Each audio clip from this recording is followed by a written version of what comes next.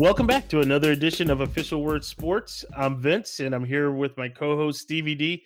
And Stevie D, we're trying to put a bow on this draft, but there's just so much going on. Yeah, it's the never-ending draft, and it's kind of exciting that we can kind of tie it all together with a couple of great guests. Absolutely. You know, when you think about it, the NFL draft is like Christmas, right? Because you wake up Christmas morning and you go run downstairs, look under the tree, and unwrap that present to see what you got.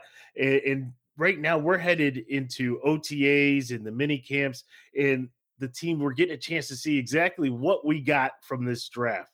And I'm excited from a Buffalo Bills perspective. Well, I tell you, I thought you guys had a good draft. I thought my Jets did pretty good, but I gotta say that little intro right there when you said the Christmas, you brought me back into the '80s with that little intro there, Vince. And I don't know if you know where I'm going with it, so I'm just gonna come out and say it. You sounded like John Madden.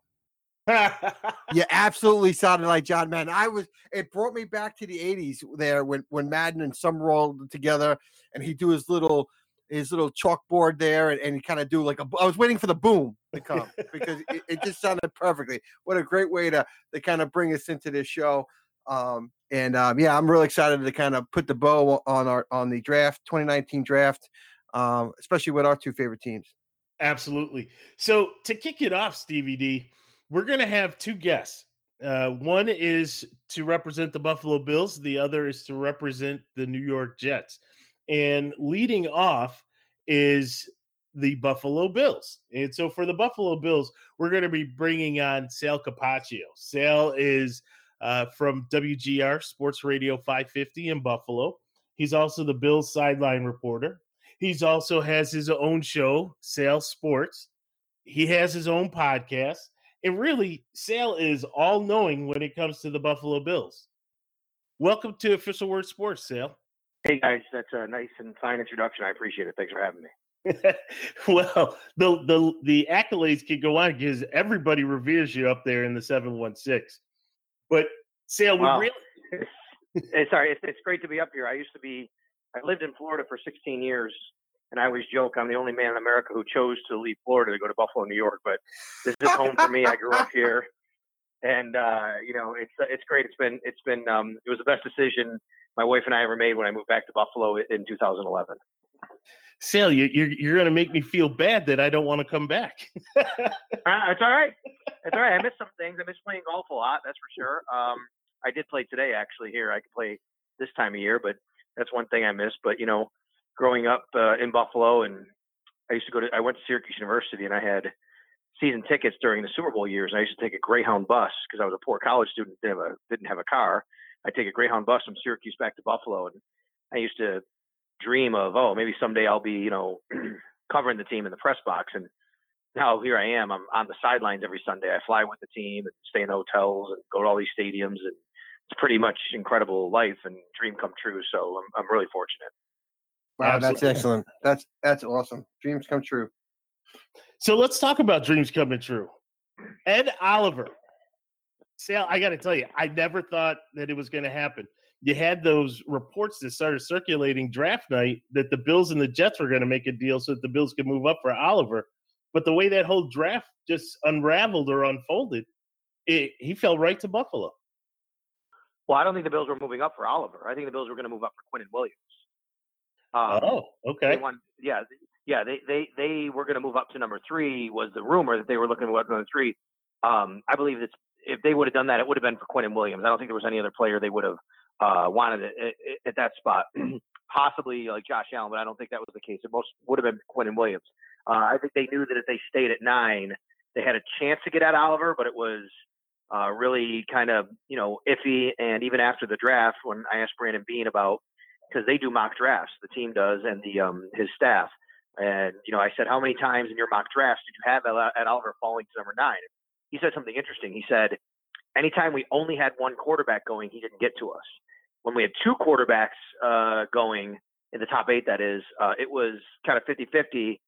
And if it was 3 quarterbacks going, he got to us. Well, 3 quarterbacks didn't go, but you had surprise picks, right? I mean, you had the Cleveland Farrell going to the Raiders at number 4, which is a huge surprise. Yes. And I think that's really what set the table for Oliver to drop. Yeah, absolutely agree with you. I was absolutely shocked. And I'll tell you, after the draft, you started to hear the little story that if Mike Mayock had still been with the NFL Network and was high on Clelin Ferrell, that then everybody would be okay with the pick. I just don't see that. Well, I think that he's a fine player. I think the question is about value, right? I mean, you could probably have gotten him a little bit later. I think they had 3 first-rounders. Maybe they felt, you know what, we're still going to get 2 really good players. Let's just stay where we are, and we're going to come out with 3 guys we really like. And they did a good job the rest of the draft, I felt, in that first round especially, and came away with players they could use and players that can help them. So it was a surprise. I don't think he was valued at number 4. Most people felt he wasn't valued at number 4, but I guess they just felt that he did. But it's good for the Bills because it was a surprise pick that not many people felt. And, with Daniel Jones going as high as he did, that was another surprise. And then Kyler Murray, of course, the quarterback, that's the 3 QBs. Even though it's not really 3 QBs, it's what Brandon Beane talked about. It was basically 3 guys that could push the rest of the board down, and that's what allowed Oliver to fall in 9. So let me ask you this: if the Giants don't take a 3rd round pick in the 1st round, and let's say they went Josh Allen, right, and then the Jacksonville Jaguars, maybe they taken Ed Oliver. Who do you think the Bills would have taken if Ed Oliver wasn't there at 9? Well, if T.J. Hawkinson was there, I think he could have been the pick. But he was taken right ahead of them by the Lions. Yep. If he was also gone, I think the Bills would have traded down. I think that would have been their preferred option in that situation. I'm not really sure who they would have gone with if they had stayed there and they didn't trade. Maybe one of the fact that they traded up for Cody Ford in the 2nd round tells me it could have been an offensive tackle. Maybe they like there. But I'm not really sure. But I think their preferred option would have been either T.J. Hawkinson or to trade down if Ed Oliver wasn't there. Gotcha. No, it's funny you say trading down because we did a mock draft, just a couple of weeks before the actual draft, and part of it I had Buffalo trading down with Washington so that Washington could go up and get Haskins. That's where I had Haskins being picked at number 9. Again, the way the table fell, they were able to stand pat at 15. And, things just didn't seem to materialize as far as any type of movement or the need for movement. But Sal. Yeah, I think trading down was always the preferred option for most people, and myself included, going back to January, saying this team should trade down. But, once you saw what Ed Oliver could do and how he fit, and thinking about Kyle Williams being gone, I think that became a natural fit for the Bills if he was there, and he was, fortunately. Now, what's your take on Oliver? Do you feel as though he is going to be as dominant as some have projected? It seems like he's still a little bit raw. Certainly, he is an Outland Trophy winner, and Stevie D and I were going over that. Bruce Smith was an Outland Trophy winner as well. Well, I wouldn't call him raw. I mean, he's a guy that's already got, he has a lot of games under his belt. He's played. He has talent. I think that the only thing about him that would concern some people is his size. He's smaller for a defensive tackle. He's built more like Aaron Donald, who's great, by the way. We all know that. But, this is not a guy that you're going to plug in there that asks to be a 2-gapper and eat up blocks and things like that. This is a guy that's going to rely on his quickness and his smaller size to be a penetrator. That's what he's done. He was a little bit out of position, I thought, at Houston, and people talked about that a lot, which was he played the nose, and it was more of a odd front, a 3-4, a nose tackle they used, and that was him. And in that defense, he was the best defensive lineman, so they put him there. But you think about it, that means he had to go against pretty much 2 guys on every play, a center and a guard on almost every play. He won't do that in Buffalo. He'll be next to Star Lotulelei. He'll be next to Jordan Phillips or Harrison Phillips, whoever's in there. There'll be 2 defensive linemen, 2 defensive tackles, I should say, and he'll be a 1-gap penetrator, and that's really where his benefit and his value is going to be. I don't know about dominant. Look, I mean, you go back and look how Sean McDermott runs his defense. He rotates defensive linemen. That's just what he's done. Kyle Williams was the only defensive lineman on the entire Bills last year, defensive tackle, to play over 50% of the snaps, and he was at like 68. But after that, Star Lotulelei was at 49. I do not expect that Oliver to be probably even over 60% next year. If he's between, I think Ed Oliver's going to be between 50 and 60% of the snaps for the Buffalo Bills. He's a rookie. They have other guys. The philosophy of the defense is to rotate as it is. And if he's going to play that way, he's not going to be able to go for more than 60 snaps because he's going to be flying around. He's going to, be tired. I mean, that's just what the way he's going to play. So, yeah, I think as far as dominant, I think that's however you look at it. He'll make plays. He'll flash. He'll make plays in the backfield. But he's not going to be on the field enough to be someone that, every single play you're talking about. Sure. Let's go to the second round. Cody Ford. You mentioned that the Bills traded up to get Cody Ford. For most of his time at Oklahoma, he was playing the guard position and then switched in his last year to tackle. Do you think he has the body and the ability to play on that outside? He does, and that's where he's starting out with the Bills. We were just at OTAs, the first round of OTAs this week, and he was lined up as the second team right tackle. First team was Ty Nsekhe. So he's going to start out at right tackle. They're going to see how well he does there, and if they need to, they'll move him inside. But right now, he's going to be right tackle, and I do think he can play there. The Bills really, really value position flexibility. A lot of guys they sign, whether it's on the offensive line, in the secondary, guys in the defensive line, anything. It's position flexibility they really care about. Guys, receivers who can play inside and outside, and they have several guys who either can play center and guard or guard and tackle or just up and down the line. And I think that's one of the things that really appealed to them about Cody Ford, aside from the fact that he was very good at Oklahoma and, he can be a really good tackle or guard, depending on, how you want to use them and what system you want to put them in. Sure. And then the pick that kind of shocked me, because I really thought that they were going to go tight end early, was when they drafted Devin Singletary, and which is a little bit of a head scratcher if you think, because they had just signed Frank Gore, and they had just signed TJ Yeldon, plus with LaShawn McCoy, it's already a crowded backfield. But there's a lot of good press coming out on Devin Singletary. Kind of reminds you a little bit of a Maurice Jones-Drew type with his size and ability.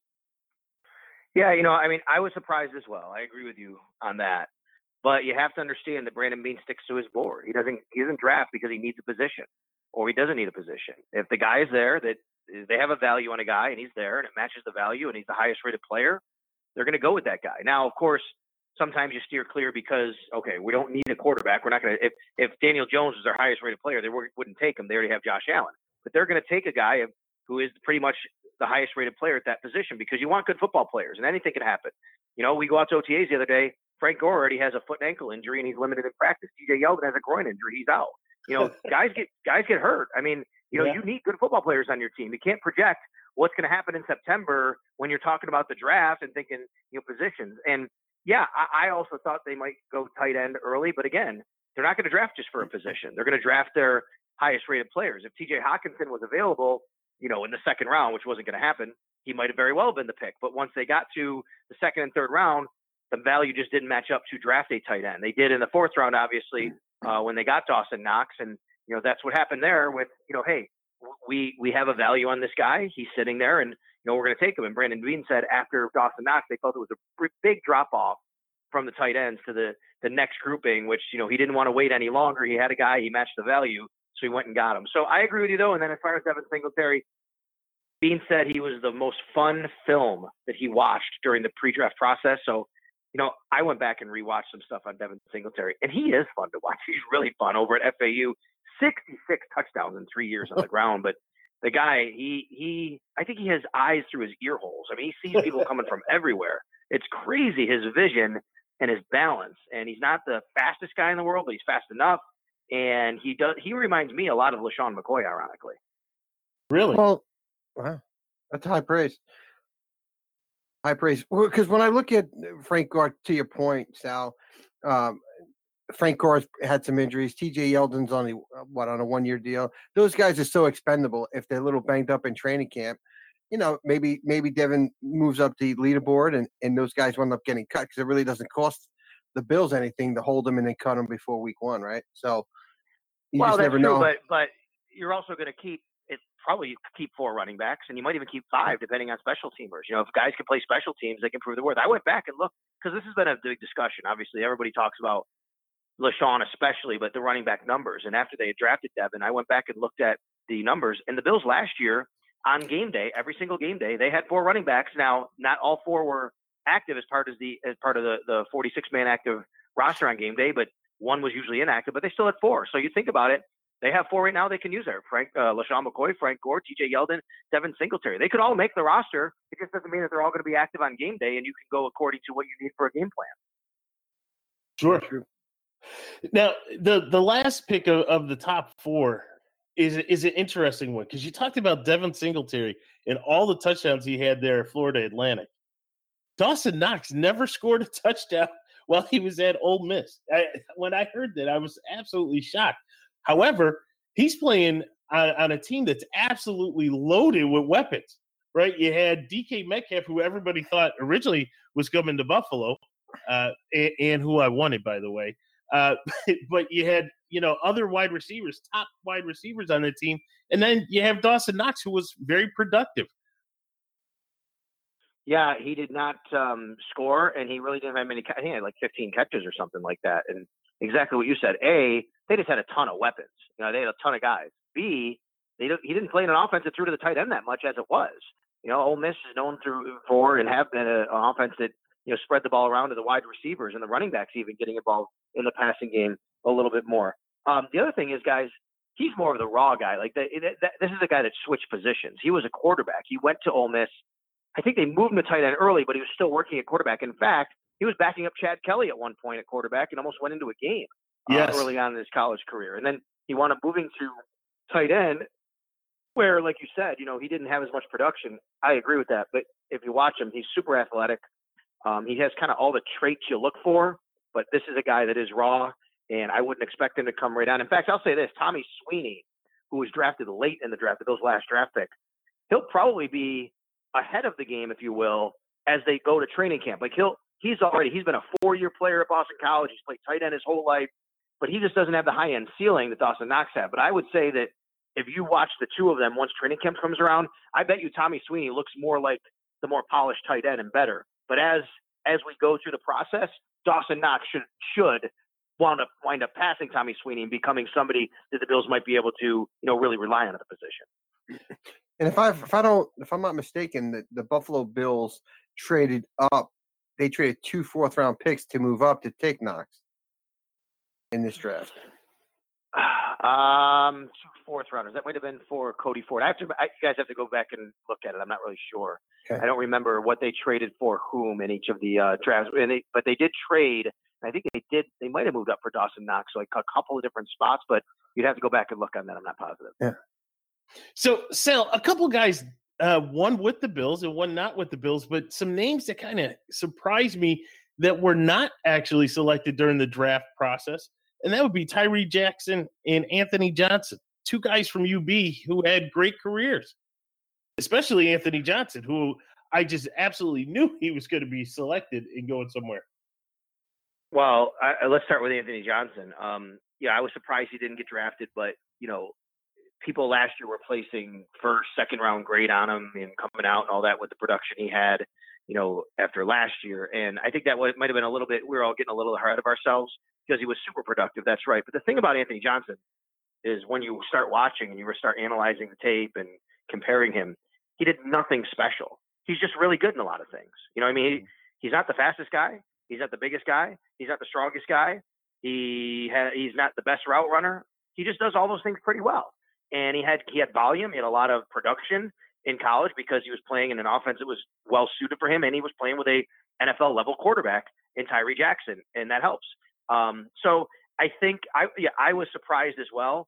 But the other part is this was a very good receivers class, right? I mean, there were guys that were going and still good receivers that were still going in the later rounds. And, Anthony was just not, he was a numbers game maybe with him. Maybe if he goes with last year's group or next year's group, he is a guy that gets selected. Maybe if the draft is 2 rounds longer, he gets selected. I just think it was more of a numbers thing with him.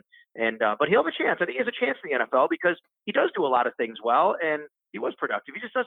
He did nothing that stood out, to anybody. And I think that's why he didn't get selected. As far as Tyree, I'm way more shocked he didn't get drafted. I mean, this is a kid that has, in this day and age of the NFL, you're talking, 6'7", 240 pounds, whatever he is, 250 pounds. He can run. He's fast. He's athletic. He has a rocket for an arm. In this day and age in the NFL, that's the kind of quarterback I would think a lot of teams want and are looking at. But, Yet, he didn't get drafted. And I think for the Bills to go out and get him, we know now why they did it, right? Because Derek Anderson retired and they needed an extra arm, and he had all the traits that they liked about him, to bring him to camp. But let's be honest, it's going to be an uphill battle for him to make the roster. They're not going to cut Josh Allen. We know that. They're not going to cut Matt Barkley. And I would say even if Tyree Jackson outperforms Matt Barkley in camp and preseason, Matt Barkley's not going anywhere because Josh Allen needs a veteran quarterback with him. And I think the only way that he makes the Bills roster is if he plays well enough to give them a reason, justifies them not keeping somebody at an extra number at another position for special teams, and say he's good enough for us to carry on the roster and not put on the field, which is a very tough sell. He is the quarterback that I would love to have backing up Josh Allen for one reason, and that's the fact that their game is so similar to each other.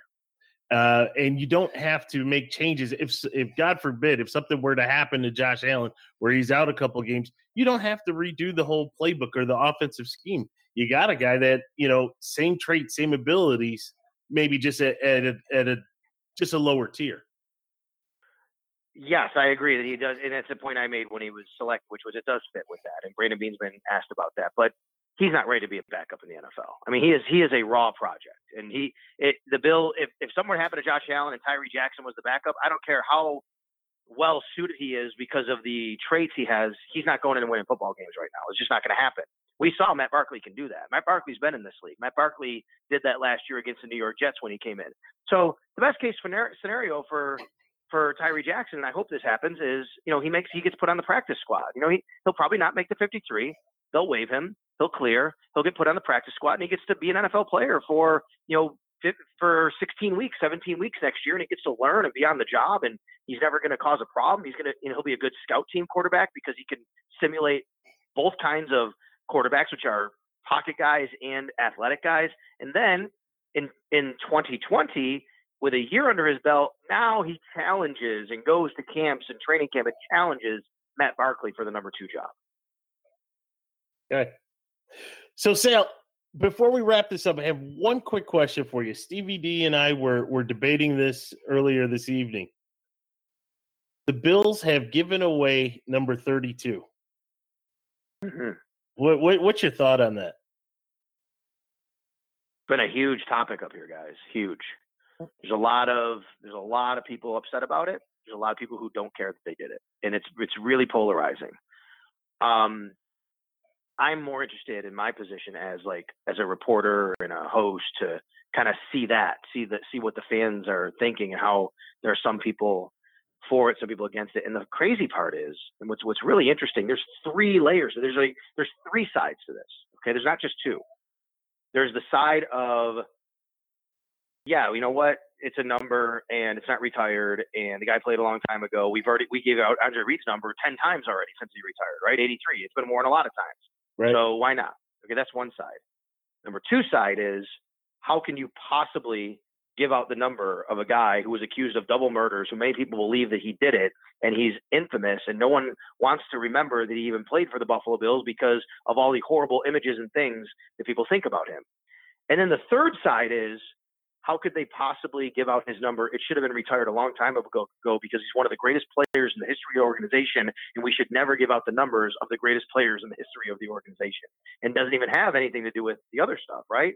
That's what's crazy to me. There's 3 prongs to this. There are people mad about it because of what he was accused of doing and what he was ultimately convicted of in a civil case, obviously, not in a criminal case. There are other people mad about it because he's great and his number wasn't retired in the first place, and they think the Bills should have retired it a long time ago. Wait a minute. I'm not a Buffalo Bills historian here. I'm of the New York Jet variety myself, but that's okay. That's another story for another day. And my problems that I have that I've had a rough week too in the lower half of the state. But how number 32 wasn't retired? So you're saying it wasn't retired? No, it was never retired. Oh, the Bills never reissued. It was just never reissued. Correct. So the Bills only have 3 retired numbers. They have Jim Kelly's number 12. That was retired years ago. Bruce Smith's number 78 was just retired 3 years ago, I believe it was, against the Jets on a Thursday night. If you remember when the high scoring Thursday night game. Yeah. And then And then Thurman last year got his number 34 retired during the Monday night game at home against New England. And it's funny you say that, Stevie, because if you say, well, how could it not be retired? They haven't used it in 42 years. Well, the reason is because Ralph Wilson, who owned the team before the Pagulas, just said he never retired numbers. He just didn't do it. And until he finally retired Jim's many years later. But he did not issue the number after OJ retired because he was so great. And then when everything went down with the murders, he said, I'm not giving out the number. And he was against giving out the number. They never retired the number. And at that point, you're not going to retire it because then you're honoring it, right? So it wasn't issued, but it wasn't retired. And then when everything happened in 1994, it was, okay, we're not going to give it out because of what this guy's known for, but we can't retire it because retiring numbers means we're honoring numbers. You know, it's one of those crazy situations. In Stevie D, we didn't add that third element that Sal just brought up. We didn't add that one in. Sal, as Stevie D and I were going back and forth, the way I look at it, at the end of the day, the number is for what you did on the field. And, you know, you could go across the league and in all sports, and there's been something that a player has done in a player whose number has been retired. We don't go through the whole unretiring, maybe not to the extent or magnitude from what happened with. Well, I with think OJ. that's the point here, right? The extent of magnitude. This is not just, you know, he was accused of or convicted of domestic abuse. This is a double murder that was maybe the most famous murder trial in the history of this country, and not only a football player, but a Hollywood star at that too. You know, who was going through this. So I totally understand your position and what you're saying. And I think some people are coming from that. I do think you have to, you know, think about the other element to it because yes, it is for what you did on the field. We know that with numbers, but you know, it's hard. I have a 5-year-old son, you know, I mean, he doesn't know who OJ Simpson is, but when he goes to Bills games someday, and he sees a number hanging up there in 32, tell me about OJ. Am I going to be able to tell him the story of OJ Simpson without telling him, oh, by the way, he murdered 2 people, or accused of it at least? You know what I mean? I think I think you do have to at least creep that into the conversation. Now, say I haven't been back for a while now. Did they take OJ's name off the ring? They did not, and you know that's another debate here. A lot of people think they should. They haven't. Some people think he should be out of the Hall of Fame. Now, I'll go to what you said on this. I don't think that's the case. He's in the Hall of Fame for what he did in football. You shouldn't remove him. He's on the Wall of Fame for what he did in football. You shouldn't remove him. But I do think that since you didn't retire the number, and it's out there that, you know, there was a reason not to issue it, and that was because of what it did represent. I don't know. I'm not saying they shouldn't have. I actually think maybe that they made the right call here. And part of the reason they might have made the right call is that if you're the public relations of the Bills, and this is a interesting point in this conversation, guys, which is somebody comes to you and says, I want to wear number 32, which is what Sonoris Perry did. It's important to him. It's important to his family. His dad wore it. He wore it, college, all that kind of stuff. The Bills have 2 choices at that point, which is what they had this week or last week, whenever. The choice is to say, okay, we'll give it to you. No one's worn it in 42 years. You know what comes with it. You're comfortable with it. That's okay. The other thing they can do is say no, but then when someone like me or another reporter says, wait a minute, we heard Sonoris Perry ask for number 32 and you said no. Why would you say no if it's not retired? I think that's a harder position for the Bills to take. That's true. That is true. All I know, Sal, is that on my Madden franchise, every time a rookie tries to get number 32, I have to take it away from him and give it to and make sure that nobody has that number. Nobody has 32 or 34. There you go. There you go. And actually, OJ wore 36 his rookie year in Buffalo. People don't realize that. I think it was 36 he wore his rookie year. And I know now you guys know who OJ Simpson is, obviously. But I think that you're a little bit younger than me, I think you sound like. But, you know, a lot of people, younger people, they don't realize how great OJ was. I would say, and my wife and I were having this discussion. She didn't realize either. My wife came here, moved to the United States from Germany when she was 14, just before the OJ trial. She watched it, had no idea the guy was even a football player. Okay. So I explained to her last night, and I told people, OJ Simpson, to me, it's either him or Bruce Smith are the greatest Bills who ever played. Not Jim Kelly, not Thurman Thomas, not Andre Reed. As much as I love those guys and they were great, the 2 greatest Buffalo Bills ever were Bruce Smith and OJ Simpson, whichever order you want to say. That's how great he was. That's why it's weird his number was never retired even before everything happened. Yeah, Right. that's why I'm shocked to know that his number was never retired. It is Right. amazing. But that's what it was. And really comes down to, I think if he played for another organization, another owner, they probably would have, guys. But Ralph Wilson just didn't really believe in that for whatever reason. And then once everything went down, he said, okay, well, I'm not giving out the number now for other reasons. I'm not retiring it because that would mean honoring it. Well, listen, Sale, we really appreciate having you on. The information you have, the knowledge you have, that's why you are the oracle to the morning show, to the afternoon show, and then you have your own show. So again, it was a pleasure having you on. I'm glad we were able to do this. No problem. Anytime, guys. And hopefully the Bills will be still more functional than the Jets, it seems like, Steve. That's all I That's what right. it seems like right now. That's right, Sal. Well, I guess it's my turn to get ganged up on here, so it's all right. I got wide shoulders now. Hey, as a fellow paisan here, I got wide shoulders. I could take it. That's okay. I've actually been. I'm fascinated by the Jets stuff. I think the Jets actually did a really nice job with it. I'm a Sam Darnold fan. I think he's going to be good. I do think, however, that they don't have the right guy in charge, and Emperor Gase is not the way to go here. But we'll see. Maybe we'll see where it goes. But that's a discussion for another day. But it's interesting. Absolutely.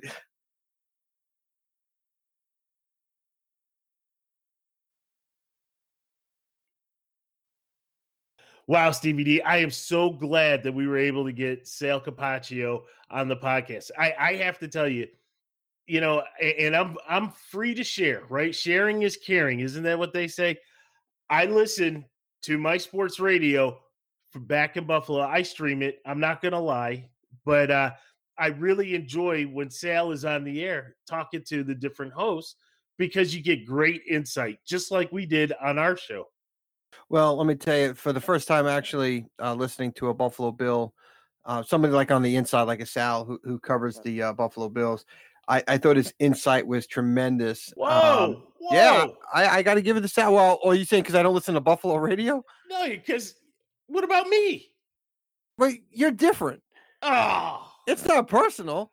okay. But from a Sal perspective, because he's on the sidelines, he's doing all this writing, in-depth stuff on the Buffalo Bills. I just thought he brought really great insight on the Buffalo Bills side of the fence, with some really hard-hitting points, really in-depth talk about some of these draft picks. It was a great job by Sal. And hey, he's a paisan, so it's all good for me, right? Only if Sal was over on the Jets side, with insights instead of Buffalo Bills, it would have been perfect marriage. But in all seriousness, I really want to thank Sal for his time coming on. It's always good to see what my rival is doing and kind of how the rival Buffalo Bills are thinking and their insights to make me feel a little bit nervous going into week 1 matchup. Week 1. Stevie D, what did you think about his take on the whole number 32? Interesting take on that. My whole thing is, personally speaking, I know you asked me his take, but my thing is, I'm going to cut this up. I don't like what Buffalo did. I'm not saying it because I'm not a Buffalo Bill guy. OJ is such a big thing for the Buffalo. I mean, he was Mr. Buffalo Bill, right? You can put him on the Mount Rushmore for Buffalo Bills, right? Right? Every team's got a Mount Rushmore for their team. Absolutely. And OJ's the first one, right? He's the first one that goes on that Mount Rushmore, and everything he's done with the Buffalo Bills. And look, I understand Sal's point that they don't necessarily retired numbers. In the past they haven't done that. The old regime didn't do that. But the new regime's got to respect that 32 hasn't been given out. CBD, keep in mind, Sale didn't lean either way, right? Because he actually gave us 3 points. We were discussing off air too, but he was just bringing up all the different points. He took the reporter stance, right? Being impartial and not really favoring one side or the other. But, he did give us, just like you were referencing with Ralph Wilson, the former owner of the Buffalo Bills, never retiring the jersey number. And that just was his practice or his policy before Jim Kelly. And then it just happened to flow. Yeah, it's a fair point, but somebody in that organization had to know that, hey, we can't give that number back out either. And I understand I don't know if politics is the right answer right there, the right wording. It is. Okay. All right. It is. Right. Okay. So I understand why they couldn't retire the number now, but if it hasn't been used, just let it kind of go away and it's just never used again. I don't like that they gave out the number. I just don't. I don't like that they gave out the number either. I mean, our famous Jet goes around wanting to kiss girls on the sideline at halftime. The Jet of all Jets. We don't see us giving out number 12 again. Well, the Patriots gave out Aaron Hernandez's number. Ooh. Yeah, well, yeah, we knew that was going to happen. I'll tell you. Here's my stance on this, and we had talked about this off air, and I think we're in agreement here, right? Oh, just like you said, OJ's on the Mount Rushmore. OJ's on the Mount Rushmore of the NFL, even though the NFL may try to deny it or not claim him. What he did in that era, being the first to go for 2,000 yards against the Jets at Shea Stadium, but being the I'm surprised I didn't get I'm surprised. What was it? Here comes Buffalo, whatever that chant is. I'm surprised you didn't follow up with that chant. But right in. But the first to go for 2,000 yards, and that was such a milestone marker, right? And then OJ transcended football into Hollywood, right? So he really was that Mount Rushmore.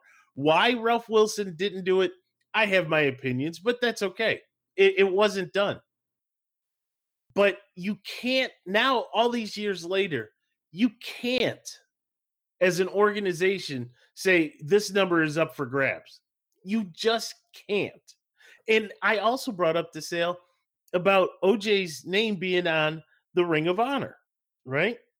Now, at New Era Stadium, if you look in, I think it's the second level, all the way around the stadium, they have names of various players that have had such accomplished careers.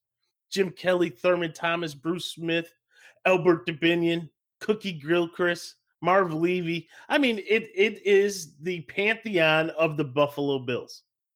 And right on there is O.J. Simpson.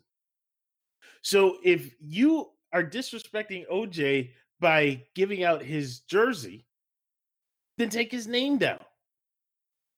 It has to be one or the other. If you leave his name up, then just put the jersey away. Put that number away. It's not an option. So all those names you mentioned there that are in the Ring of Honor, I guess it's called there at Buffalo, they all have their number retired? No, they don't have their. Yeah, so that's what I was going to say. I don't know if you can take OJ's name down without taking down the rest of the names if those guys' numbers aren't retired. Well, no, unless they haven't reissued those numbers. And then some of those numbers have been reissued. Okay. The ones that are up there, like the Thurman, the Bruce, and the Jim Kelly, of course, their names are up there and their numbers are retired, but retired under a different owner, right? New philosophy, the whole nine. All I'm saying is that if OJ's number was retired, but not formally retired, because nobody ever got it, right? So in essence, the number was retired. That's right.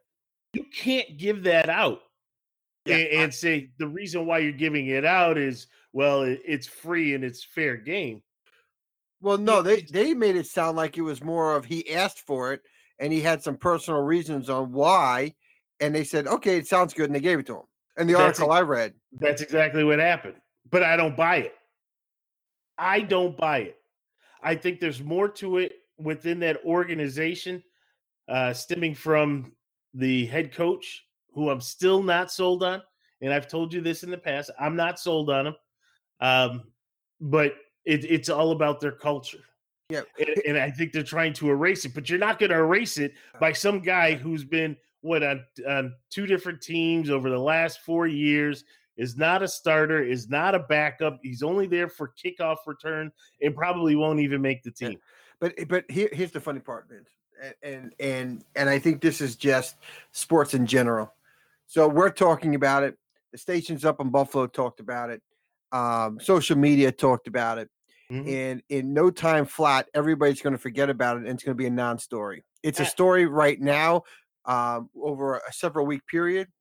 The OTAs are going to start. Training camp's going to start. The regular season's probably going to get a mention or two by a couple of broadcasters early in the year, especially during the preseason games, and then maybe week 1 against the Jets. I can see it come up if the kid makes the team, and then it's just going to fade away. And coming 2020, some other guy's going to get 32, and it's never going to be talked about again.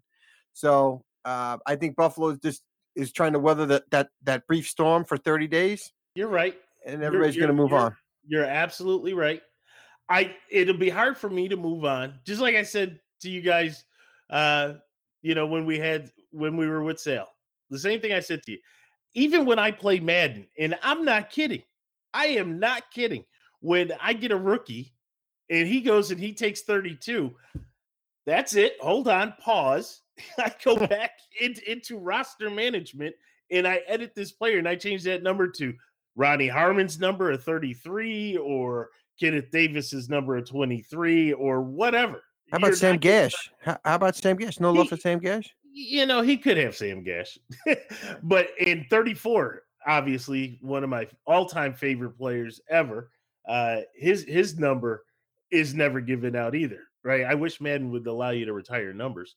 But so, yeah, I will have a hard time with this. Even if I see this kid just running on special teams and I just see 32 going down the field. That's hard for me, man. And in 2020, it'll be hard for me. And in 2021, it'll be hard for me. It just will be hard to see 32 out there. Fair points. Next up on deck, Stevie D, we have the New York Jets. Yes, I love talking about the Jets, good or bad. And I think there's going to be a lot more good this year after the house cleaning that the Jets did last year, and leading some of the stuff leading up to the draft. I do love their draft picks, and I'll tell you, we're getting a new fan favorite coming on board here now. Another recording with McGregor Wells from GangreneNation.com. And he does a lot of writing on the New York Jets, and I'm really, really excited to have him back. I know you're probably not as excited as me because it's about the New York Jets. He's a sharp guy. He really is a sharp guy, and he knows his New York Jets. So no, I'm excited to hear what he has to say, and maybe I can tell Sale, who can then tell Sean McDermott. So no, I'm anxious to hear what he has to say. And you know what's great about McGregor, and I know he's going to join us here in a second, is that he's fair and objective with the New York Jets. It's not one-sided. It's not like the Homer side where it's all good and everything's painted in a great light. He's fair and objective, and I think that's when you're talking about analyzing a team and moves. I like folks that are objective, good and bad, and I think that McGregor does a great job. So McGregor, with that intro, welcome back, and how's it going? Thank you so much for having me. It's my pleasure to be here. So McGregor, let's just dive in head first. No dipping the toes or anything like that. You're sitting at number 3. Who are you taking? Not who do the Jets take? Who are you taking? I was torn between Josh Allen and Quinnen Williams. I think I probably would have ended up with Josh Allen because it's just been so long since the Jets have had a decent edge rusher. But I can't complain that we got Quinnen Williams. He's a great player. I agree with you. I agree with you. And I was going back and forth here with my co-host. And leading up to the draft, he was just like you. He was beating the drum. He wanted Josh Allen. And then all of a sudden, the pick is in. Well, what's funny about that is because leading up to the draft, you kind of heard about Oliver, the defensive tackle that I think actually went to Buffalo. And that was kind of making me nervous because, no disrespect to Oliver, at the 3rd pick, I didn't want Oliver. I really wanted Josh Allen. Just for the same reason. You didn't want the best player in the draft? No, been there, done that one, right? We've done that a few years ago with Leonard Williams. But it's kind of back to McGregor's point, though, right? Is where when you know you've been lacking an edge rusher for it just seems like decades, probably since John Abraham, maybe. I don't even know if I would consider him an edge rusher, right? Last one. Mm-hmm. And I think that was the 2000 draft. Yep. Right. I just think that we had an opportunity to grab a guy there, and we took that. We did the safe play, and I just thought McCagnon, with his draft history, he went for the safe play instead of what I think was the right move in Josh Allen. I would agree with you. But, think about it. You have Greg Williams as that defensive coordinator. And I believe that Greg was carrying a lot of weight in that draft room as far as what he wanted to do and how he wanted to set up that defense. And obviously he's trying to do it from the middle out, right? And get that stud in the middle. Plus, there was some unknown about Josh Allen, right? And I'm not talking about the fact they played at Kentucky, but people said that he showed tendencies of being raw. So, you get a guy who's polished, who's just dominant. From a Buffalo perspective, I don't like it. I would put it out there right now. I didn't want you to get Quentin Williams. I didn't want you to get Josh Allen. I'm hoping that you picked up that kid, Mr. Irrelevant, in the number 1 pick. Well, I'll tell you what, Quentin Williams, if it hadn't been for the fact that the Jets have just done first-round defensive tackle so many times recently, I think if this was the first one that we went for, that the Jets fans would have been much happier with this pick. I think Quentin Williams was kind of the consensus best player in this draft. He is a dominant interior lineman. Now, yeah, we needed an edge rusher bad, but I think if we didn't always have every single year, it seems like another defensive tackle coming on board, I think people would have been a lot more enthusiastic about Quentin Williams. Just my theory. Yeah, no, it makes sense. No, and in all honesty, you got the Williams boys, and you got Anderson up front, and you got McClendon. I mean, you got a lot of big bodies up there. They can push that pile, back into the backfield. So it's not awful. It's just I wanted the sexy pick in the edge rusher. All we did was strengthen up the middle and be able to push from the inside. And so in the long run, hopefully it works out for the Jets, and that guy's here for years to come, and is a dominated player that we all think he can be. Now think about this, and McGregor, what did you guys hear when the day of the draft? I'm losing my mind because I hear that there's a potential trade between the Buffalo Bills and the Jets where my Bills would move up to the number 3 pick so that they could go get either Quentin Williams or Ed Oliver. I'm losing my mind, I'll be honest with you. Did you guys catch much of that rumor that was floating around? Yeah, I heard that rumor, and it never made a lot of sense to me. I don't know why. Generally speaking, people trade up for a quarterback, like a big package for a quarterback, or an edge rusher, a dominant edge rusher. But I don't see a whole lot of trade ups for interior linemen. So I didn't think there was ever a whole lot to it. And plus, it's hard to make these trades in division. These GMs are very reluctant to trade in division just in case you end up looking like you really lost the trade badly within your division. But I didn't make much of it, but I did hear it, though, yeah. And think about this, to your point. Think about this. If the Bills would have traded from 9 to go to 3, not only would they be swapping picks, we would be giving the Jets a first-round pick next year. Right, there's no way a GM would give away their first-round draft pick, to your point, within the division. Yeah, it just didn't make a lot of sense to me. I was worried. and my co-host can tell you. He's like, no. I'm like, dude, it's all over Twitter. I don't know what's going on. and I tried to stay posted, but thank goodness that didn't happen. I was worried up until you made the pick, I'll be honest with you. Up until that pick was made, I was like, oh, please don't do this. Please don't do this. But has there ever been – I don't know the answer to this, but has there ever been within a division – where you trade a first-round pick? I mean, yeah, later picks, yeah, but first-round picks, I don't know if I've ever heard of that. Yeah, I can't recall of one. No, not in the same division. Either can I. I mean, if it happened, right around 68, 69, right after the merger, where teams didn't know where they were going. So aside from Quentin Williams, who is a flat-out stud, and I'm telling you now, day one, opening day, I'm worried about this guy. I fear this guy and what he can bring. But what did you think about the rest of the draft picks? You guys picked up Jack Polite. So Polite is the edge rusher that they wound up picking in the 3rd round out of Florida, which he had a really good junior year with 11 sacks and 19 and a half tackles for a loss. So he really kind of came into his own. but I think there's a little nervousness about is he going to be the right fit maybe in the locker room type of deal. Will he keep his nose clean, basically? That was some of the chatter around some of the Jets picks, and this one being one of them, where they were felt that, if he turns out, there's a lot of upside, there's some risk there, but with a tremendous upside. I don't know how you feel about that, McGregor. Yeah, that seemed to be the Jets draft seemed to be boom or bust right up and down the line, except for maybe Trevon Wesco. Polite has the whole character issues thing with, and also he had kind of a disastrous combine where he was running, defensive linemen.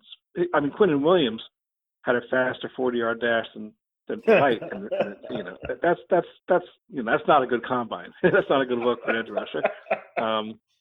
And then you got the other third-round pick, Adoga, who's got all the talent in the world, great feet for an offensive tackle, but has a reputation for being lazy, not really dedicated to his craft, and lacking strength, functional strength for an offensive lineman. So, and then you got the fifth and sixth round picks, where it's a Blake Cashman, the linebacker. He's had 3 shoulder surgeries, and then the sixth round you got a Westwan Austin, who's had 2 ACL injuries to the same knee. I think there's talent up and down that list, but there's also every one of those guys is a huge question mark. This is a real boomer bust draft, more than you usually have with the Jets. Agreed. And what's interesting about that is that the Jets, the ultimate draft grade, people were giving the Jets like an A minus, and I think that's a high grade for a team that has picked a lot of questionable guys, whether it's off the field or if it's injury prone. I just think that's a high grade to give, and maybe it's an A minus because they got Williams, but No. you knew you're going to grab Williams altogether. It's an A minus because you're in the same town as Dave Gettleman. It does make us look good. So, but there's Stevie D. There is no doubt Quinnen Williams raises the bar within that draft class. It doesn't matter what the other 5 or 6 guys that you pick. This guy, if he comes and he plays like he should, I mean, he is a man-child and will certainly be the face. I mean, you could almost, how dare I say, bring back the New York Sack Exchange. And this guy would be the leader of that group. Well, look, I think the Jets defensively, talent-wise, and McGregor, you keep me honest here, with Jamal Adams under Greg Williams is to me, is going to elevate his game under Greg Williams. You got C.J. Mosley now in the middle, the free agent signee, and then you got the Williams boys up front. I think our strength up the middle is really good, and I'm really excited to see those guys play. So I really think our defensive scheme is going to be much better overall under Greg Williams with these guys. One of the things that I wish we came out of the draft is more offensive line talent, because I'm not sold on our offensive line here for Sam Darnold. We made the trade with the Raiders. I can never pronounce this guy's name, so I'm not even going to attempt it. If you guys know how to pronounce it, please jump in. I was hoping you knew. He's got all the potential in the world, but again, lack focus, injury, whatever it is. I don't know if this guy is going to be the real deal. You got Beachman on the left tackle. Not high on this kid. Shell, who I love at the right tackle, he had injury issues last year. So I wish we had more good offensive line depth. And I just don't think we really came out of that in the draft with that. Yeah, and the center position is, which you didn't really mention, is, to me, that's the biggest question mark of all. I mean, you got a career backup in Jonathan Harrison is penciled in as the starter this year, and when he filled in last year, he was getting dominated. I mean, he was not starter material. I mean, for a backup, I guess he's okay, but you have right up the middle this guy who's, I think, really one of the worst starting centers in the NFL. That's going to be a problem all year. And I thought they would address it in the draft, and they didn't. I thought they might pick up a free agent, and they didn't. And we're really starting a guy who just doesn't belong as a starter at center. And I mean, it's going to be better than last year, because last year our center couldn't even snap the ball. Spencer Long got that finger problem where he just couldn't snap it all year. But so it'll be better than that. But I just don't think Jonathan Harrison is starter material. I was surprised as well because you had the two centers that seemed to be the prize jewel coming out of free agency. You had Mitch Morse and Matt Paradis, and the rumor was that the Jets were in on one of the two. Buffalo went big on Mitch Morse, and Denver, Paradis was still out there. And for whatever reason, after you don't sign him, and that that's a need, I would have figured that somewhere in that draft that you would have gone after, a center relatively high, second or third round. Yeah, it's kind of puzzling what the thought process is here, unless they have a ace in the hole where they think they're going to trade for somebody at the last minute. And I'm not sure what their thought process is, because I just don't think Jonathan Harrison is a starting caliber center. He's fine as a backup, but I don't think he's a starter. And that's where I'm kind of soured with the Jets on the draft and not filling a need there, because I think look what happened with Andrew Luck. He comes back, the offensive line plays amazing, and he returns to all-pro form because the line, helped him. I think with the Jets, with a young quarterback, you bring in a nice, sexy tool in Le'Veon Bell. And now what are you going to do if you don't have a good enough line to open up the holes for Bell, or give Darnold enough time to stand back there and pick apart a defense? And I'm sorry, open the holes for who? Le'Veon Bell, baby. Has he even shown up yet? He doesn't need to show up. It's voluntary. Why it's called not voluntary. A good look, is it? When you pay somebody $13 million a year and he doesn't show up. I know it's voluntary, but just not a good look. Hey, he's forcing the organization to make excuses on day one. Well, he was already there for one of them, but the voluntary, he didn't show. I am disappointed, for the record, that he wasn't there. Thank you. If you're trying to get me on record, I am disappointed. But it is voluntary. Like every coach now has to come to the podium and explain why certain members of the team aren't there. Every coach has to do it in the league, but it is voluntary. And so again, I just was disappointed we didn't really hit our need on the offensive line, and center is a huge hole, and so I am disappointed on that. Well, I'll tell you, the best move that I saw come out of the draft was that the Jets now have the Mosley brothers as the linebacking core because they signed Jamie Mosley as well. So you'll have big brother and little brother running around in the middle of that defense for you. Can't imagine Jamie Mosley makes the team, but maybe if CJ presses hard enough, I'll just say, you know what, we paid you so much money, we'll make you happy. I wouldn't be surprised if he's sitting on the practice squad, right? Just because of a little influence. But overall, I have to be honest with you, McGregor. I was happy with the draft. I was shocked early on, and just moving away from the Jets a little bit. I was shocked a little bit with the way that everything transpired in the first half of the first round, right? When you saw Josh Allen, who was projected, he could go, we knew he wasn't going number one, even though Arizona tried to throw that out there a long time ago. He wasn't going one. You pretty much figured he wasn't going to go two, and everybody had him going to the Jets. And that seemed to create the trickle-down effect, because he doesn't go 3 to the Jets, and then he doesn't go 4 to the Raiders. He doesn't go 6 to the Giants, of course. And he ends up going to Jacksonville, which for Jacksonville, they had to think that Christmas came early. Yeah, what a bonus for Jacksonville. Every once in a while this happens. The guy starts falling, and the team that finally gets to pick him is really a lucky team. But Jacksonville actually I thought had a great draft. I thought they did it really well, and that it started all with Josh Allen falling to him. I don't think anyone expected that. Agreed. The other one, and we talked about it just for a second. What was Gettleman thinking? Can anybody here tell me what Gettleman was thinking? Picking up Daniel Jones, quarterback from Duke, with the number 6 pick. I have no idea. Gettleman seems to be a very bad poker player, right? I mean, apparently the two teams they thought might pick him were just, they basically just fooled the Giants into thinking they might pick him. And so there was no other team that was going to pick him before 17. I don't know if there was another team that was going to pick him in the first round, maybe. But I agree with you. That's extraordinary. Extraordinary. I mean, nobody expected that. So you got Daniel Jones, and then you got the Arizona Cardinals, which puzzled me as well because you have Josh Rosen. You're taking Kyler Murray up to the draft. Yep. Now you trade him on day 2 of the draft for a 52nd overall pick.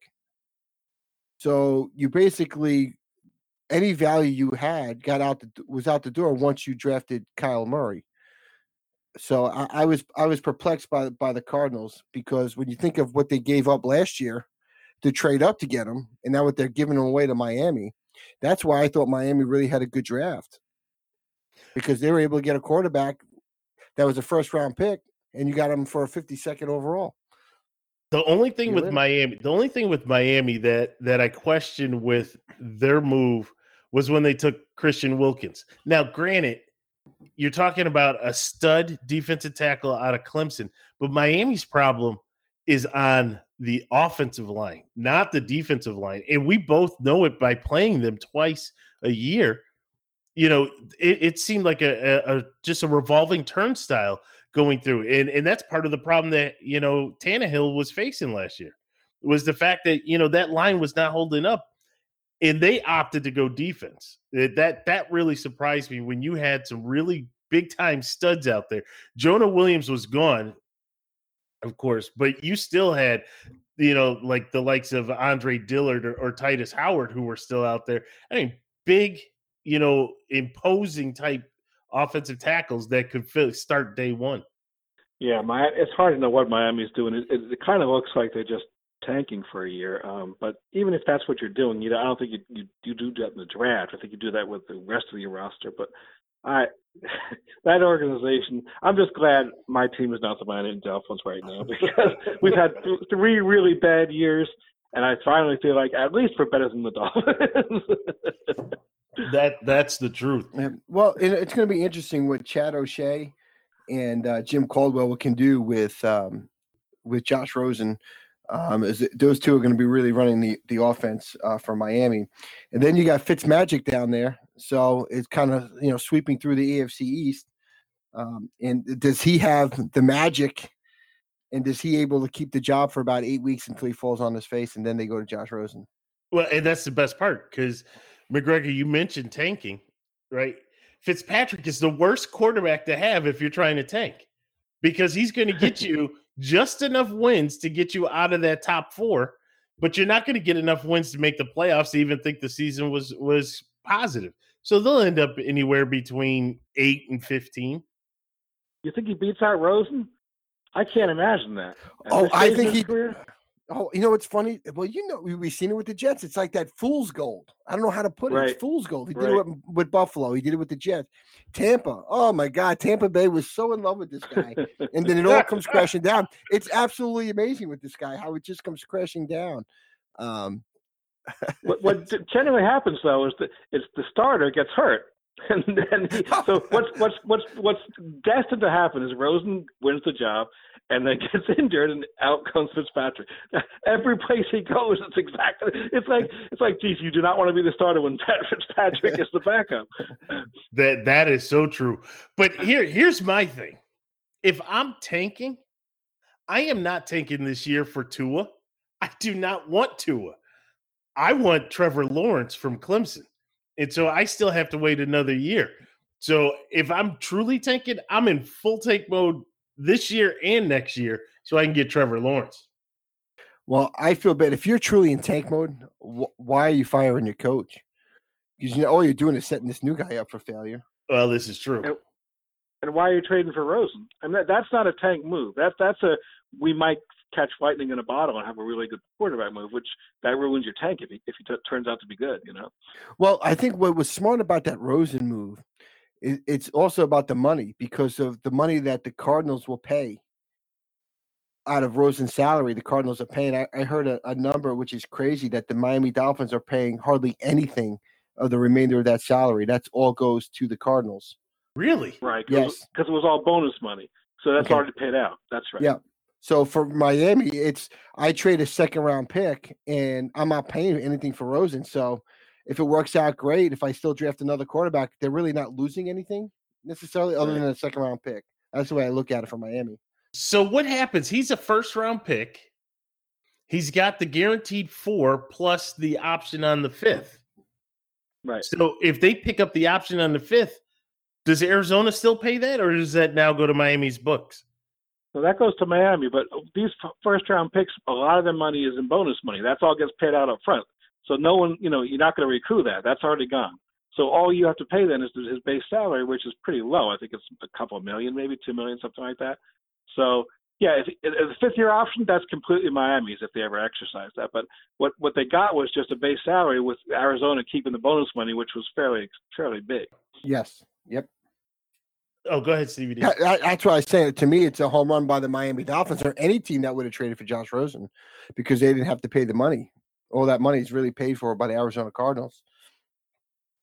So there's one name that I wanted to bring up before we wrap this up, and that's the name DK Metcalf. Now, being a Buffalo Bills fan, early on in all the mocks, they had DK Metcalf coming to Buffalo because we had the need for wide receiver. This is before free agency. I came to a realization that it wasn't going to happen, and they said it was going to go defense, but I was still curious where this guy was going to go, right? We all know about DK Metcalf and his photo that was circulating around, his post-workout photo. Guy is just jacked, right? And Stevie D, we compared him to David Boston. They said he was a little raw, but it just had the speed and didn't get the reps because of some of the other receivers there at Mississippi. But to watch this guy fall completely off the board, I mean, he went last pick of the second round. I mean, I don't even know how to explain it. What are your thoughts on that, McGregor? Well, wasn't he the third best? Not best, third most productive receiver at Ole Miss? Yes, I'm not sure. I think he was. So it's hard to know what to make of this guy. I mean, this guy should have dominated given his physical traits, but he didn't. I mean, he was, what did he get, 600 something yards or something? I mean, I thought he was the ultimate boom or bust guy in this whole draft. And I was just glad the Jets didn't take him because the Jets took a guy similar to him in Stephen Hill, incredible measurables, but he wasn't a football player. Yeah, I mean, he just wasn't. No, I'm not saying Metcalf is Stephen Hill. Metcalf may well turn out to be a great receiver, but I just think there's nothing to go on from his college career. You're basically just drafting measurables, and I'm not so sure that's a great idea. If it works out, fine, you've got a stud. But if it doesn't, he may be out of the league in 3 years. Right, and I think that's why he fell. It's exactly to your point. It's why he went basically the last pick in the second round. He's got the talent. He probably has the talent, but is the NFL, is the team really going to get that out of him? I like A.J. Brown. Honestly, that's the guy I liked. Yeah, that's the guy produced, right? Metcalf didn't produce. Yeah. Yeah, but so not that I'm defending Metcalf. Don't get me wrong. But when I look at what he has, what he can do, and then I look at the system was not a system geared for the wide receiver, and those wide receivers still stood out. But he had somebody, a senior that was ahead of him, who was taking the majority of the reps and getting the passes. I'm curious. I know he had a little bit of an injury, and the one thing that they kept harping on was his time in the 3-cone drill at the combine, because his time was actually slower than that of Tom Brady's. But at the end of the day, when I watch him, and that's not always fair, but when you watch some of the YouTube videos of this guy, I mean, he's just running past everybody. I can coach you on running a dig or running an in, but I can't coach you just running past a defensive back who's 15 yards off the ball.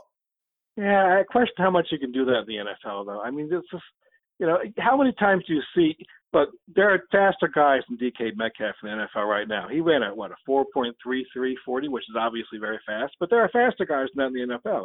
And these guys aren't blowing by NFL defensive backs every play, just scoring touchdown after touchdown. I just don't think that running straight down the field and you're just going to blow past, because they're going to just put a safety back and say, okay, the safety will take care of him. I don't think that's the road to success in the NFL. We'll see, but just having that alone to me is not nearly enough for a wide receiver. Well, we'll see. Russell has his wide receiver. They say Baldwin may retire, so Russell has his receiver out there. We'll see. We'll see what happens. The one thing I am glad that he didn't go to you guys and he didn't go to New England. I'm glad of that. If I'm not going to have you, you go somewhere, go as far west as you can go, and he did that. I was glad he didn't come to my team too, so we're agreed on that. So McGregor, listen, it's been a pleasure having you on, and just you took the invite. You were like, absolutely, glad to talk. Absolutely, glad to talk football. We'd love to have you on just before the start of the season again. And hey, listen, anytime I'm there for you guys. Anytime, appreciate it. It's a pleasure. Wow, Stevie D, a lot of good insight. I didn't, I have to say, I think you guys are hating on my guy, DK Metcalf, but that's not really what McGregor came on for. He came on to talk about the Jets, and, definitely some good insight. You guys were going back and forth, certainly. Yeah, always a good time with McGregor. And again, thanks, McGregor, for coming in from gangreenenation.com. And his insights are always appreciative. It's always good to hear both sides of the story. And again, McGregor, great job, and thanks. So, Stevie D, I think we can officially put a bow on the Official Word Sports 2019 NFL Draft. I think we can do that. Yeah, I did. Another great year for the NFL as a whole. Obviously, we covered a little bit more of the Buffalo Bills and the New York Jets. But overall, I thought the draft was it didn't go down as expected. There was some definitely, some interesting picks, and kind of see how this rookie class shapes out, not only for our teams, but like I look at the Raiders as one. They had 3 number ones, right? And how's that going to play out for them and their rebuild that they're doing there over in Oakland/Vegas?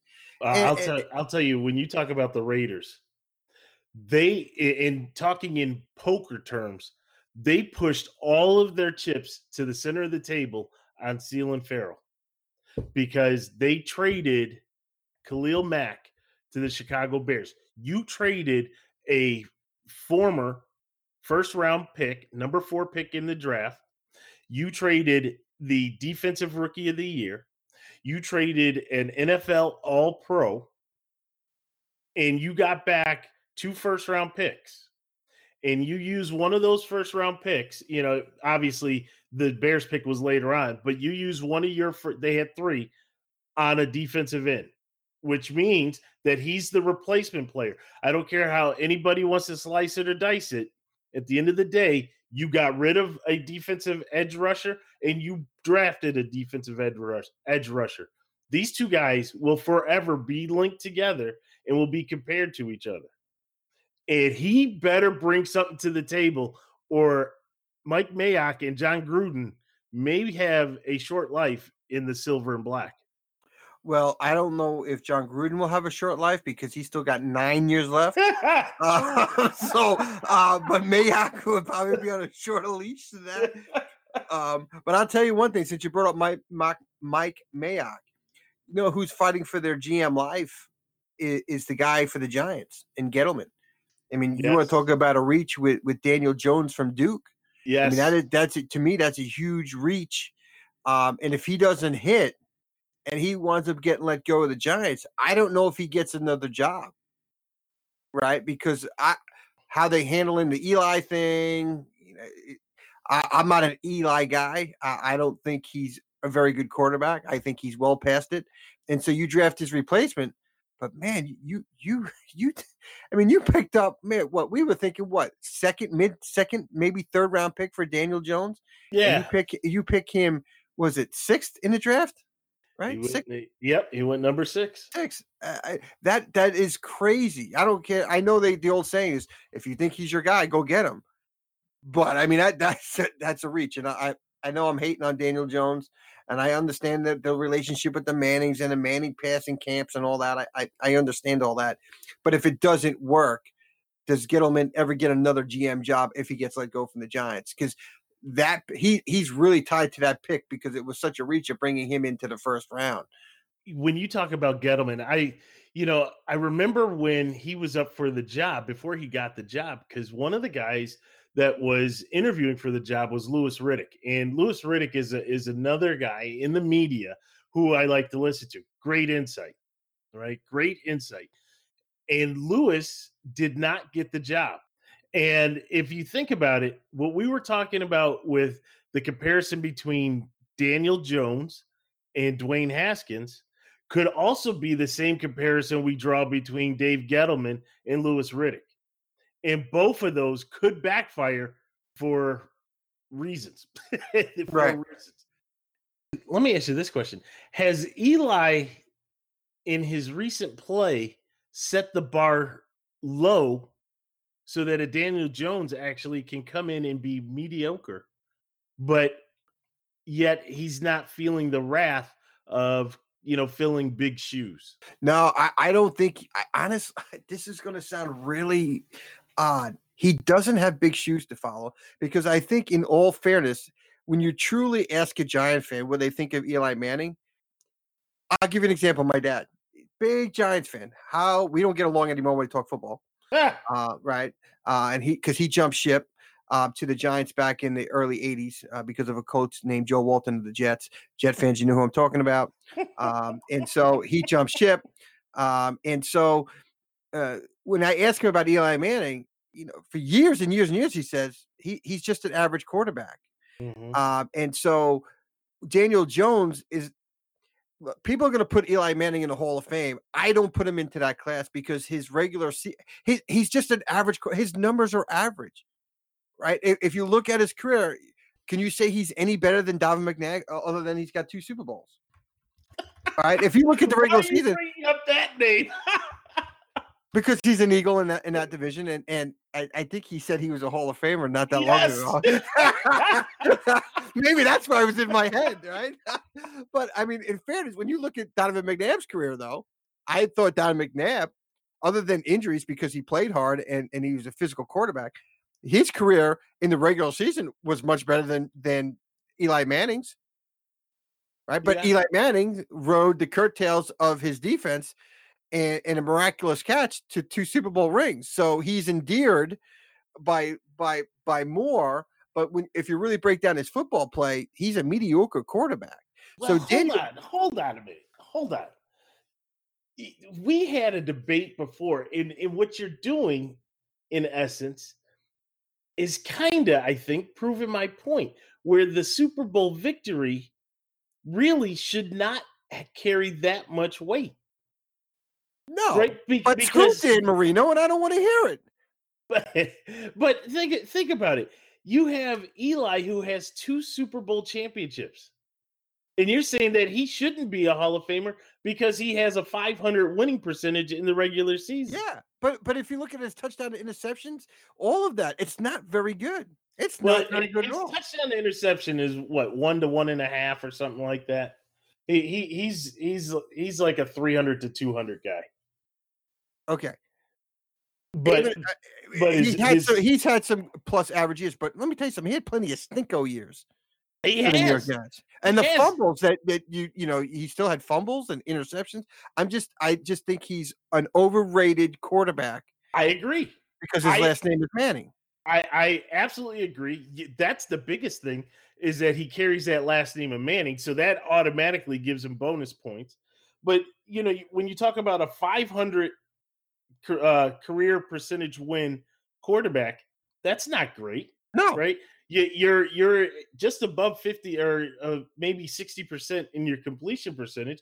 That's not great, right? And you've had several mediocre to average years where, like you said, Stevie D, the defense has carried you, and then you won 2 Super Bowls, one because of a miraculous catch. I'll give him credit for spinning out of the sack. Okay, I'll give you that one. Should have been in the grasp. But you heave it downfield blindly, right? Because you're running, you're not really looking, you're just hoping and praying, and your prayer is answered. Now you go to the Hall of Fame? I don't think so. Yeah. I don't think so. And that's why I say that the Super Bowl wins really should not carry that much clout. No, because the Super Bowl wins are a 52 or 53 man type victory. Okay. I'll even do you one better. Not even do you one better. I'm just going to add to what you're saying.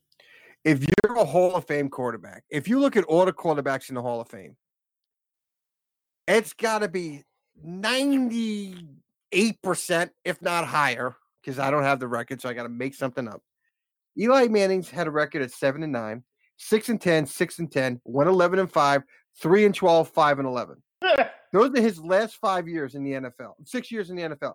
I'm going to repeat that: 7-9, 6-10, 6-10, 11-5, 3-12, 5-11.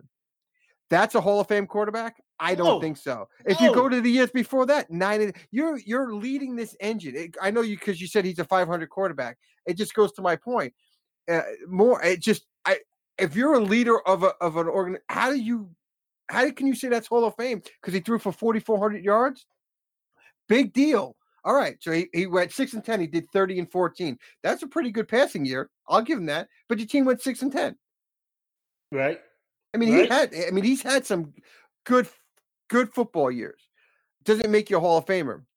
Just like 24 touchdowns, 18 picks, 24 touchdowns, 17 picks, 23-20, 31-25, 18-27. I mean, you can read those numbers all till you're blue in the face, but you keep saying it. You're average. Right. Average. Right. I know I kind of went sideways here, and it kind of brought us into a numbers game with Eli Manning. But that's why when I look at Daniel Jones, the pressure that Daniel Jones has is not following Eli Manning. The pressure is to live up to a number 6 pick when he should have been a 3rd round pick. Well, no, now, and don't get me wrong. I'm not saying he's got to live up to Eli Manning. I'm saying that Eli Manning has brought that bar down, right? He didn't raise the bar where Daniel Jones has to play really exceptionally well. I'm saying that Daniel Jones can get away playing average, just like we talked about what Eli did. He can play average and walk away with a successful long career with the Giants. Yes, yes, he could. He could. Although in this day and age, if Sam Darnold becomes the quarterback in New York, that other added pressure on the Giants organization, because the Jets and the Mets are tied to the hip, right? They are the sister in this group. Yep. Right. The Yankees and the Giants own the town. And so if Sam Darnold with Adam Gase really turns into something, the pressure now on Daniel Jones and the Giants organization, it becomes greater, because the back page really is more dominated by the Giants because of their history and their winning tradition, where the Jets really they can't get out of their way, right? And so it's going to be interesting in how the New York media plays it. If he is a 55 complete percentage kind of guy, 50-50 to interceptions, and how long that leash gets, because the Giants, especially since Parcells was there, when you think of the Giants, they don't have too many long losing seasons. Now, but before Bill Parcells, they were a mess, right? In the 70s and the early 80s, and Parcells turned that ship around. And so now the expectation, since in the last 30-something years, has been to win. And so 4 Super Bowls, 5 Super Bowl appearances in the last 35 years, it's a different culture now for the Giants, and the expectations are a lot higher. And so I really do believe there will be more pressure on Daniel Jones. I think it's more than what you think it will be, because the expectation has changed, and the expectation is Daniel Jones. We expect you to be, in this day and age, 65% completion percentage. Your touchdown to interception ratio has got to be better, right? And you got to lead this team because you got a young running back, and I think there's going to be more pressure on this kid. You said something though. Out of everything you said, it really just hit me when you said Sam Darnold. You got basically two guys coming in at the same time, right? 1 year apart in the same city. Yeah. And if Darnold turns it up and he starts playing, that's more pressure than Phil Simms, Jeff Hostetler, Eli Manning, any of them put together. Because the Giant fans are going to say, how is he doing this and you're not doing it? Well, I'll do you one better. I think Saquon Barkley is a hell of a running back. Okay. But a running back is second fiddle in the NFL to a quarterback. Sorry. Right. It's proven through the years now. You could draft a running back in any round and you can make him a star. The Giants passed on Sam Darnold to take Saquon Barkley. Again, Saquon Barkley, very dynamic running back. Very dynamic running back. I was really impressed with him. But if I'm building a franchise first, I'm taking the quarterback first, the running back second, right? That's the way I look at it. So I just think that's the added pressure now in New York City to add on to that statement with Sam Darnold, is that the Giants could have had Sam and literally passed on him by one pick to the Jets. But now does Saquon Barkley take the pressure off of Daniel Jones, where Le'Veon Bell, we talked about it. I'm not completely convinced Le'Veon Bell is going to be the Le'Veon Bell we saw years past. Not just because of age. I just don't know if passion and heart and determination to want to be great. He got paid. Right. He got his way. That's going to separate between that and the Hall of Famer, right? If Le'Veon Bell truly wants to be known as a Hall of Famer, he's going to have to produce for the New York Jets. And if he does, then that's all good for Sam. Yeah. Just like Saquon will be all good for Daniel Jones. I mean, that would be a nice dynamic duo, right? I think Sam is a better quarterback than Daniel Jones. That's my opinion. I'm not in love with Sam. I know he's your guy. I'm not in love with him, but I think he's a much better quarterback than Daniel Jones. I think if Le'Veon Bell plays even equal to or a little under what he did in Pittsburgh, that's going to help propel Sam Darnold, right? Because now you got the play fakes, you got the swing passes, pressure comes in, he's able to pick up blitzes. He can do everything for you. That will help Sam Darnold. Saquon can do the same thing for Daniel Jones. It's just, that's going to be a big asset for Daniel Jones.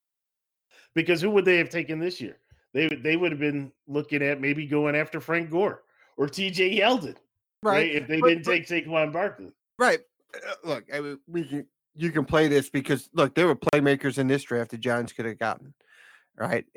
Only time will tell, did it pay off to draft Saquon Barkley before a quarterback? Now quarterback is now turned out to be Daniel Jones. Well, Stevie D, this was fun. And we can always continue this on some of our other shows, but we have to wrap it up for tonight. You're lucky, Eli. You're lucky I got cut. But DVD, how awesome was this? We had Sal Capaccio, we had McGregor Wells, we had guys coming on that were just bringing insight, dropping knowledge on the Official Word Sports podcast. How awesome was that? Awesome. I can't explain. Can't say it any better than that. And to Sal and to McGregor, you guys are welcome on the show anytime. Just give us a call and we will make sure that you get on. Stevie D, that's going to wrap it up for us. A great show. We didn't have our fantastic finishes, but when you have a jam-packed show like we had today, sometimes some things have to get cut from the schedule. But for everybody, you can check us out on all of our different social media platforms. We're on Facebook, we're on Twitter, we're on Instagram. And of course, you can check out our podcast at anchor.fm, Apple Podcasts, Stitcher. We're all over the place. Spotify. I can just keep going down the list, DVD. So it's been fun. I'm Vince. I'm Steve. We'll talk to you soon.